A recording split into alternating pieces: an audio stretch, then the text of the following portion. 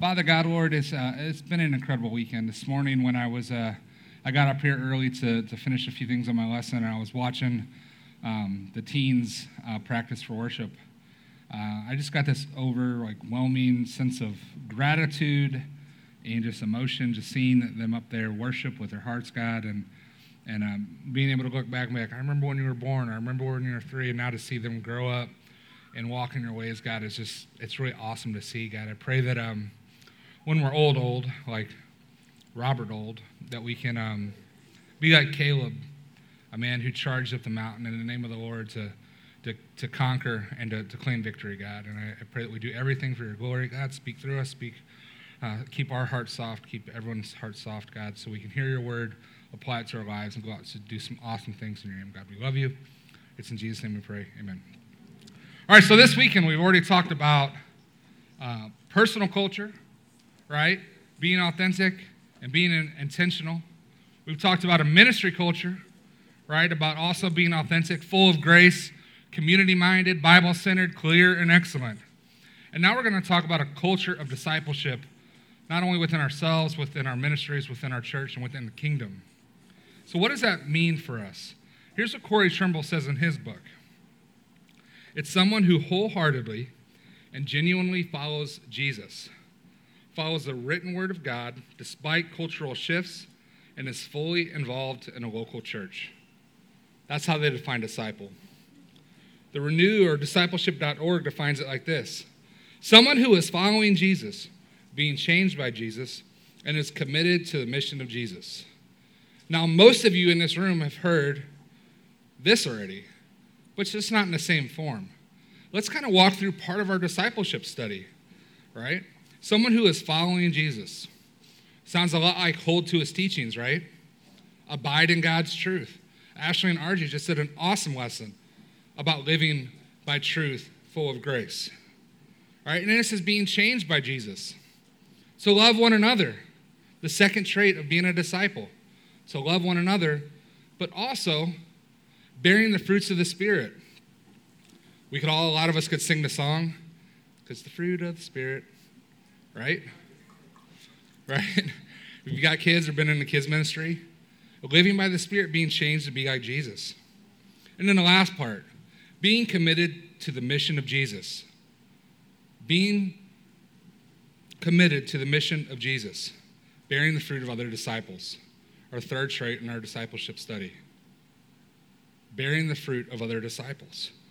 So to be a disciple means to live by God's words, to let Jesus change your heart, to live for him, to love one another, to bear fruit, but then also not to get that stuff and hold it in, but to share it. I said I wasn't going to tell anybody, but it to myself. Oh, couldn't keep it to myself, right? That was my chance, Ashley, for the worship team. You heard how good it went? Yeah? Okay. We signed Interbelt up for worship tonight, so you guys are in for a treat. All right, so I have a question for y'all. Are you all really following Jesus? Are you all really following Jesus? One more time for those in the back. Are you all really following Jesus? That's a question, right? Are you committed to his words? What about when things get rough? It's really easy to live by Jesus' words and to be a disciple when everything is smooth sailing. But what happens when things get rough? When times get hard? When a close family member gets a disease, lupus, cancer, COVID, and you begin to question, why, God, why? Is it easy to be a disciple then? No, it's not easy to be a disciple then. But a disciple is committed to that above everything else. And that's a culture thing. Do you know how I learned to do that? I could look around me and see other disciples in hard times living by Jesus' words. What about when society's on its head? This last 6 months in America has been pretty rough, right? Been really rough. What about then? When being a disciple clashes with the way that you were raised. And I'm not just talking one side of the aisle or the other side of the aisle. I'm talking about all sides of the aisle there. What happens when being a disciple and living by Jesus' words clash with the way you brought up and what you thought your whole life? The call isn't circumstantial. What happens when your old wounds and your trauma gets re-triggered? And you feel so justified in your anger and in your emotions that you push aside God's words. A disciple lives by Jesus' words no matter what is going on, no matter what happens to them. So are you really committed to following Jesus? But are you being changed to look like Jesus? The way people see me now, and Jake and Brett, when they became Christians, the way they see us now is way different than when we became Christians. Because over the years, we've allowed God's words to seep into our hearts, to change some stuff, and to become more like Jesus. So you have to ask yourself, are you allowing yourself to be a disciple and to be changed to look like the master? No student is above his teacher, but those who are fully trained will become like their teacher. A lot of people, I hear this a lot. It's just who I am. Deal with it. Oh, I'm going to deal with it. I love you. I'm going to love you right where you are. But if you're not trying to be like Jesus, I'm going to deal with it. With truth and grace. So you can become like Jesus. And I know the leadership within our 4 churches is committed to just that. And then also, are you really committed to the mission of Jesus? Is that your number one? Is it above your friends? Is it above your family? Is it above your dream, your degree, your jobs, the sports, hobbies, video games, the TikTok, Snappy Chats, Instagrams? Sadly, many of us claim that Jesus' mission is number one in our lives, but then we slowly compromise away God's truth and allow other things to become our top priority. God has blessed me with a wonderful wife. You got to hear her heart last night. She's amazing. But if I'm not careful, my beautiful and God-centered wife can become my everything. I've got 3 amazing kids. And if I'm not careful, those kids can become my God. I'm part of an amazing church. I love the Interbelt. I love all the Crossings families. But if I'm not careful, even my ministry and my church can become my God. Jesus is my number one priority. And the disciple knows that. And they don't compromise on that. So someone who is following Jesus, being changed by Jesus, and committed to the mission of Jesus. So how do I do this? Do can be very general. And they're going to deal a little bit. We've been dealing with that. I think the better question for me right now to ask you is, how can I do this? How can I do this?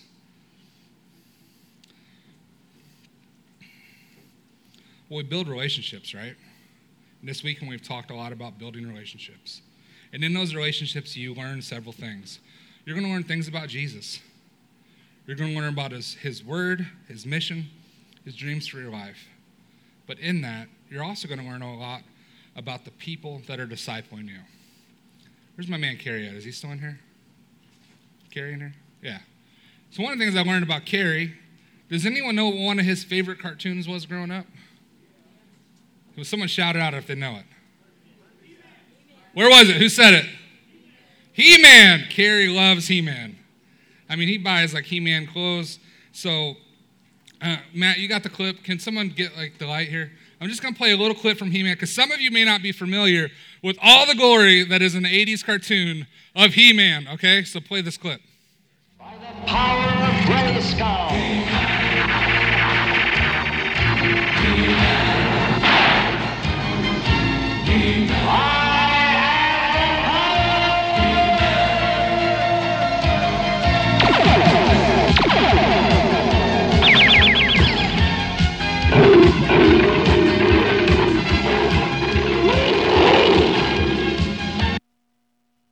Put those lights back on. I have the power. And then He-Man will go and wreck house. What if I told you you have been empowered? Each and every person in here, that you have been empowered. Have you ever felt empowered like that whenever you just have this feeling that you could do anything? That you could run through a wall? I was talking to Hannah about this. I used to work at a restaurant in Gulf Shores called Zeke's. And the manager of that restaurant was this old Greek dude. His name was Jimmy. He was probably about 5'5", bald dude. They called him Jimmy the Greek. He was like a wannabe Greek mobster, mafia guy, but he wasn't in the mafia. And they were so busy, it didn't matter if people got kicked out or gave a bad review or any of that stuff. So if someone asked to speak to a manager, I would just simply say, you don't want to do that. And as a server, if you've ever worked at like a corporate restaurant, that is like the worst because corporate never has your back. You always get run over. Tip is going to take a hit. You're going to have to give out free stuff. It's terrible. But not at Zeke's. Like, you don't want to do that. Why? Because you're about to get thrown out of here. Oh, yeah? Yeah. Go get the manager. Mario was probably about 6'3", big Italian guy. Tanner, will you stand up back there? Tanner's down like some steps. Tanner's a big dude, and Mario made Tanner look small. And he would walk up, and he called this Native American man, Mark, Geronimo, and he called me Hercules because I'm half Greek, and me and Geronimo, Mark, and Mario would go get to kick people out of the restaurant. So as a server, I felt like I had unlimited power to do whatever I want within the confines of what the boss would tell me to do. And here's what you need to know. You've been empowered by the boss. And as long as you operate under his operating instructions, you can do whatever you want. It means following his word. That means being changed to be like Jesus. And that means being committed to follow the mission. And some of you all are too scared to go out and live out that mission in your life. Why did Jesus have to come? One of the first things he says to his people, come follow me, he said, and I will send you out to fish for people. He's saying, you know what? I've empowered you to start doing this mission. I've come so you could go and do this. You are my plan A. There is no plan B. I'm going to train you up, and I'm going to send you out to be disciples who make disciples who make disciples. And we need to be that. You've been made a disciple. Your mission here on earth is to make other disciples. We are churches who are going to plant churches who plant churches. And in order to do that, we need to make disciples who make disciples. You have been empowered to do that. He says in John 14, very truly I tell you, whoever believes in me will do the works I have been doing, and they will do even greater things than these, because I am going to the Father. Jesus walked on water. Jesus fed 5,000 people with very little provisions, 5 loaves and 2 fish. And he said, you're going to do greater things than this. You have been empowered. He came to let you know that you can do the mission. You can do it. But sadly, we sit back and we say, but I'm not this and I'm not this. And our insecurities take over and our fear takes over. You want to know why the campus ministry grew from 7 people to like 90 people by the time they kicked me out? They didn't kick me out. I went to work in the youth ministry. Do you want to know why? Because people were so committed and so empowered that they ran forward like Caleb in that prayer to charge up the mountain to take the campus of Lindenwood University. And if we're going to do that within our communities, we have to know that we are empowered by Jesus Christ, and we have a mission to go out and do it. But if it's just by us, it's not going to work. So Jesus says at the end, you know what? Continuing John 14, I will ask the Father, and he will give you another advocate. This is in 16 and 17 and 26 and 27. You will have an advocate to help you, to be with you forever, the Spirit of truth. The world cannot accept him because it neither sees him nor knows him, but you know him, for he lives with you and he will be in you. But the advocate, the Holy Spirit, whom the Father will send in my name, will teach you all things and will remind you of everything I have said to you. Peace I have with you, My peace I give to you. I do not give it to you as the world gives. Do not let your hearts be troubled, and do not be afraid. Acts 2 says that when you surrender your life in baptism, that you get an advocate. You get a power to come within you, to live within you, to help you complete that mission. So Jesus came to say, you know what, you can start that mission, but then he sends his Spirit to you so you can go out and fulfill the mission. We just sent a church plant to Columbia. 6 years ago to the Innerbelt. 3 years ago to Collinsville. In 3 more years, we're going to send out another church plant. And then hopefully it starts to just kind of multiplicate. Right? It's a preacher multiply, word. Whatever, right? Yeah. It's a Robert word. He sent that to me. Right? But hopefully from there, it begins to replicate where the Innerbelt is going to be sending out church plants, or maybe the Innerbelt and Collinsville team up and we send out a church plant. Because we've raised up people, because disciples are making disciples. You've been empowered to do so. You've been given God's Spirit to help you complete that mission. We have to have a culture of discipleship within our churches. From the very first study that Carrie sat down, and we only did one. We did them all in one day, right? But he talked to me about planting churches from the very first day. You guys are going to be church planters. That's why I said that the other night. We got to have a culture of discipleship within our churches. It starts from the very first day, and it doesn't let up because people's eternities are at stake.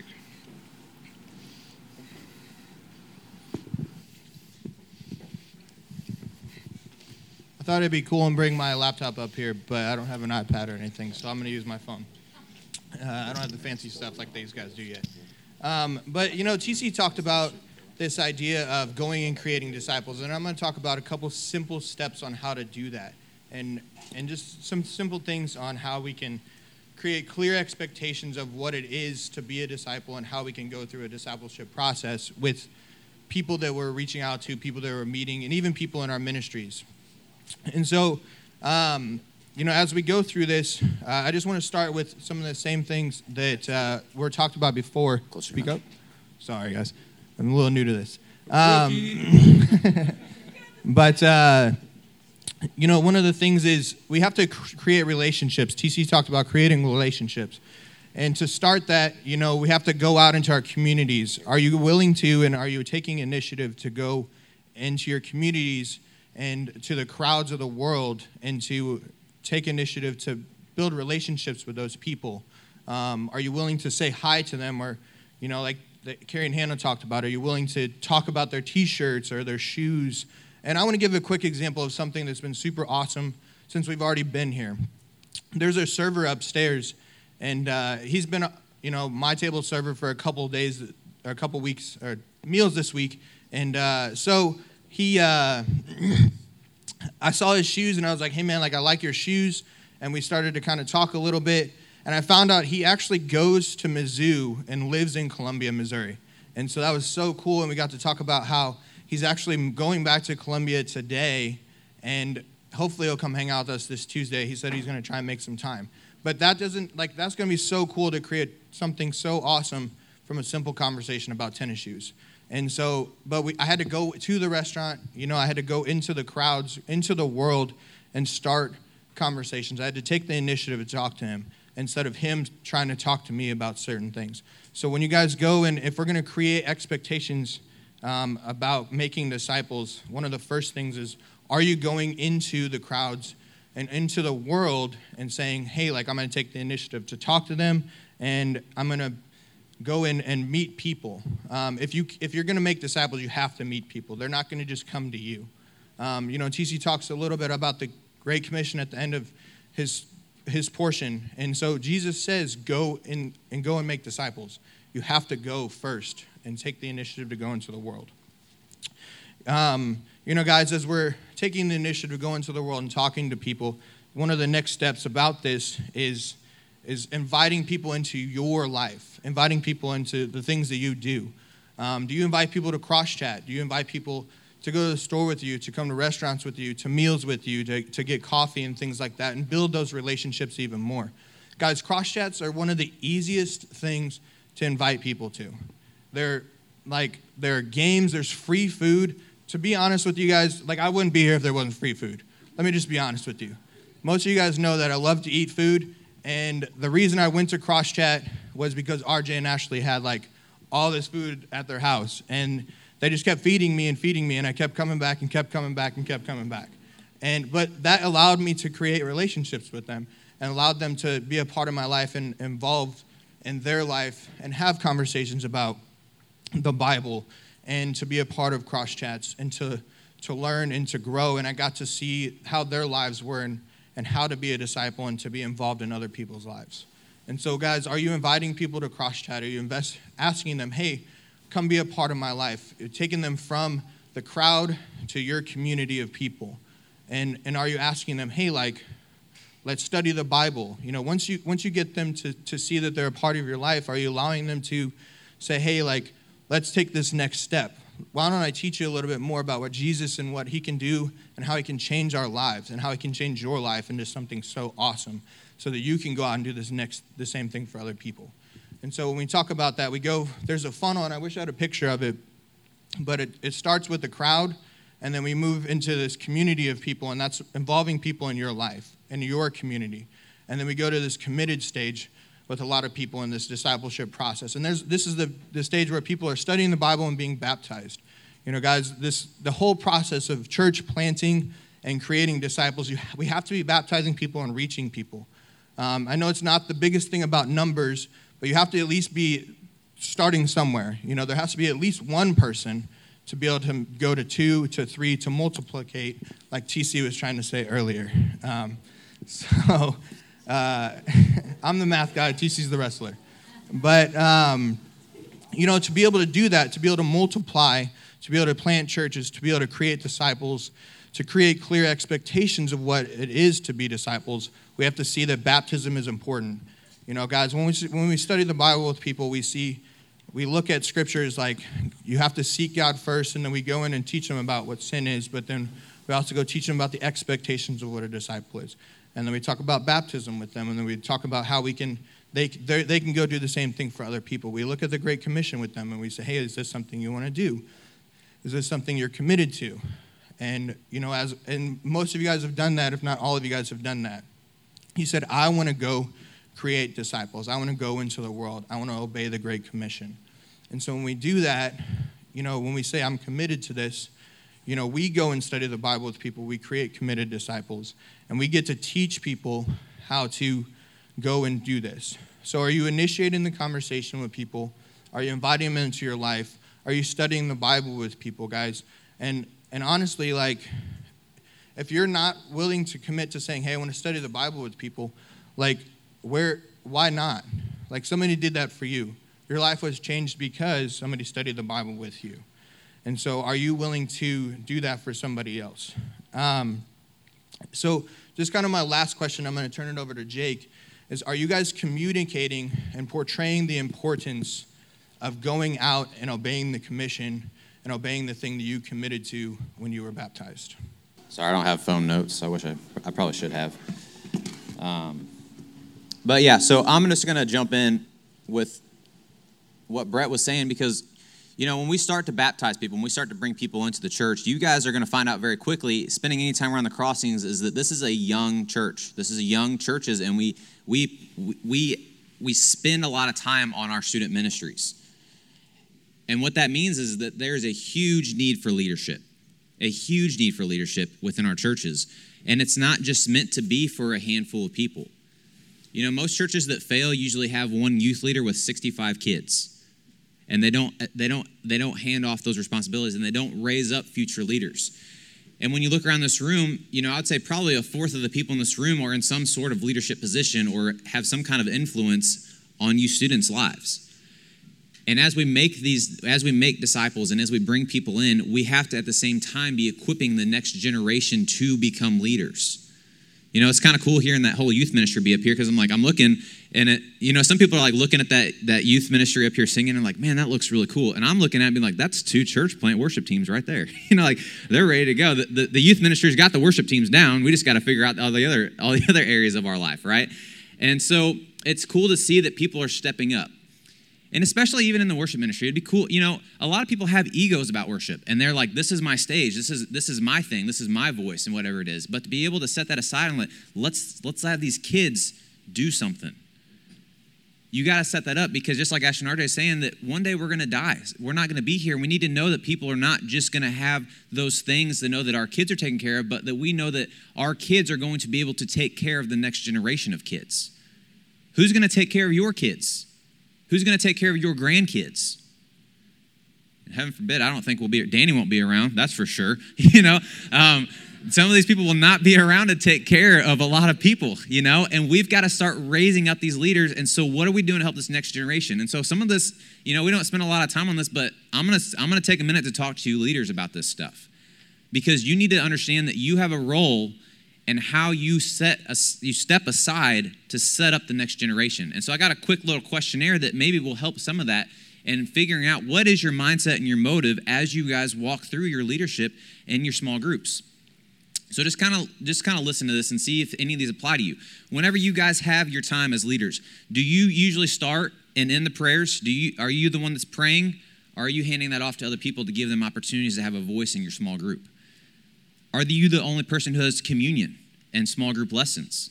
Are you handing those off to let your other people learn how to do those things? And I'm not saying this is 100% of the time, but are you controlling these areas?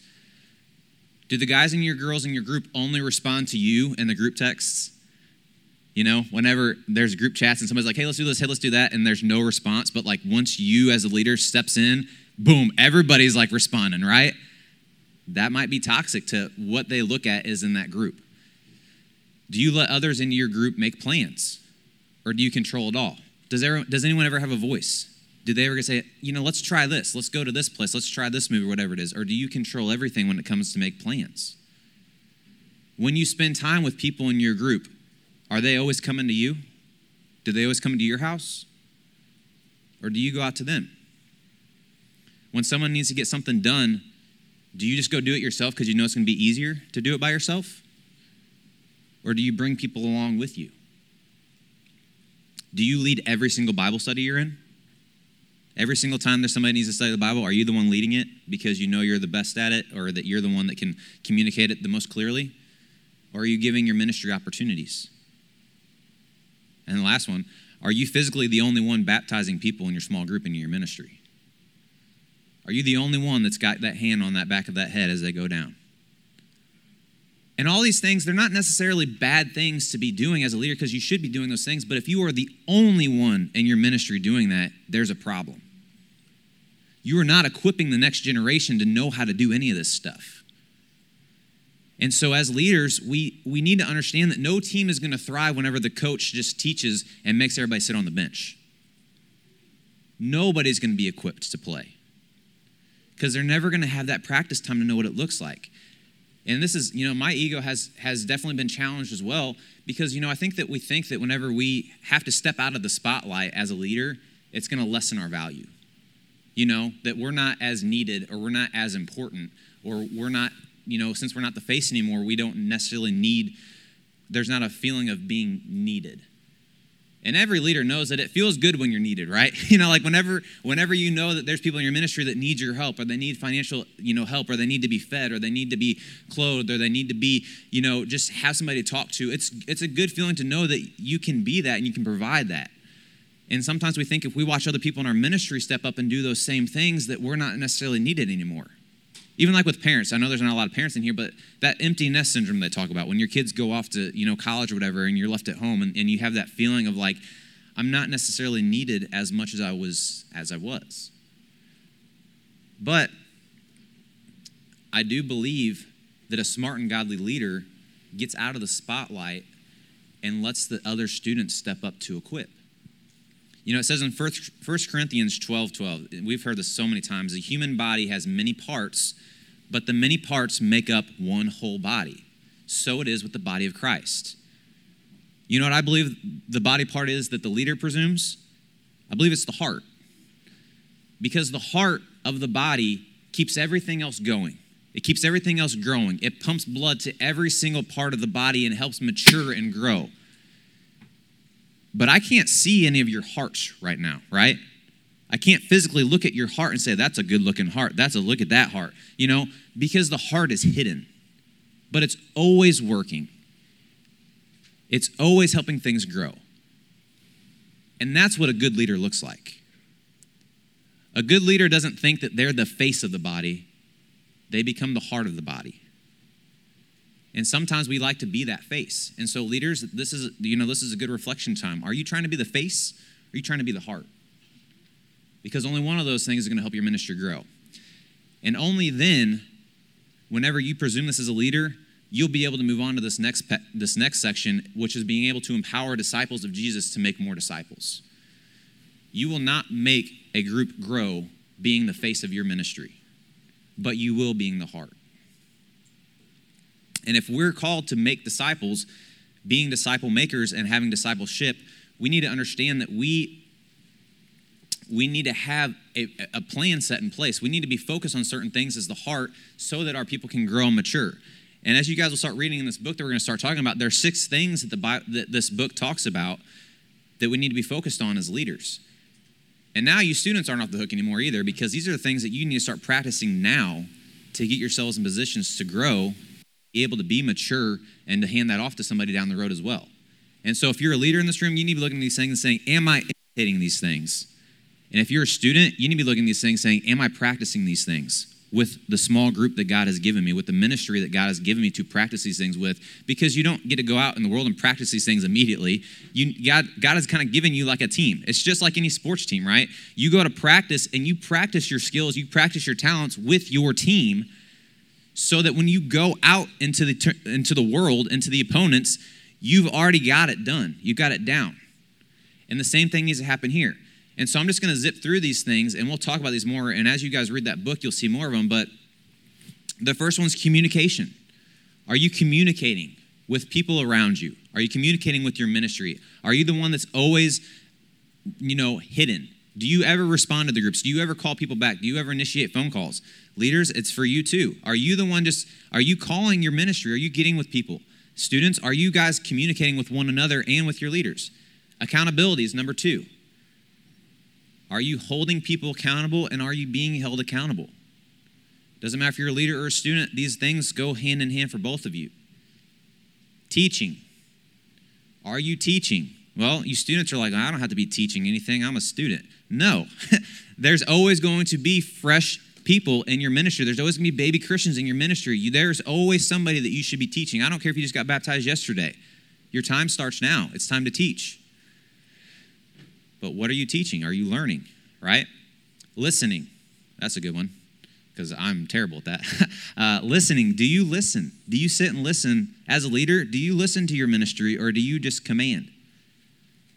As a student, do you sit and listen, or are you the one that's always taking the spotlight?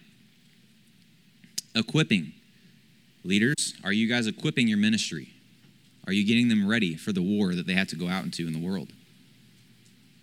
Students, who are you equipping? Who are you being equipped by? And then the last one is releasing. Are you letting them go out, leaders, and take the stand and be able to do these things for themselves? And just letting them, trial by error, letting them, it's okay to let them fall. It's okay to let them mess up. It's time to release them. Our ministry, Collinsville, our campus ministry, when we go back, we're having 2 cells for the first time. And we're going to have 2 different cross shots for the first time. And it's cool and exciting, but it scares the mess out of me because I'm a control freak. And I like to know that I'm the person that likes to know if it's better to do it this way, then we should just do it this way. But I'm never going to let my ministry grow if I try to control everything. I'm never going to give people opportunities if I'm always the one in charge. And what needs to happen is we need to start, like I said, leaders, we need to imitate these traits. And students, you need to start practicing these traits now. And this is the only way we're ever going to be churches that produce disciple makers. is if everyone's on board with this. You know, I hear a lot of times when we talk about disciple making and making disciples and in other churches, I always hear that people say, it's not about the numbers. You know, it's not about the numbers whenever you're talking about, but when you look in Scripture, it kind of is. It kind of is about the numbers. And we don't sit here and we don't grind every single stat. We don't look at, all right, we had 17 baptisms this year, and that's, 15% down from last year. We don't sit here and we don't look at it like that, but it is about the numbers. I don't want you to ever be mistaken on that part, because when God says that you're going to be a disciple, he says that you're going to make other disciples. It's a command, and it is a part of understanding that you are a disciple yourself. And if you're in this ministry, or if you call yourself a disciple, and you don't think that you need to make disciples or that you have any desire to make disciples, I would challenge that you are not even a disciple in the first place. And that would probably not go well in a lot of churches that I've visited if I had made that comment. But it's the truth.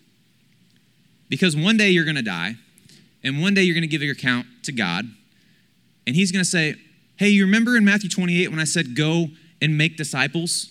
What happened?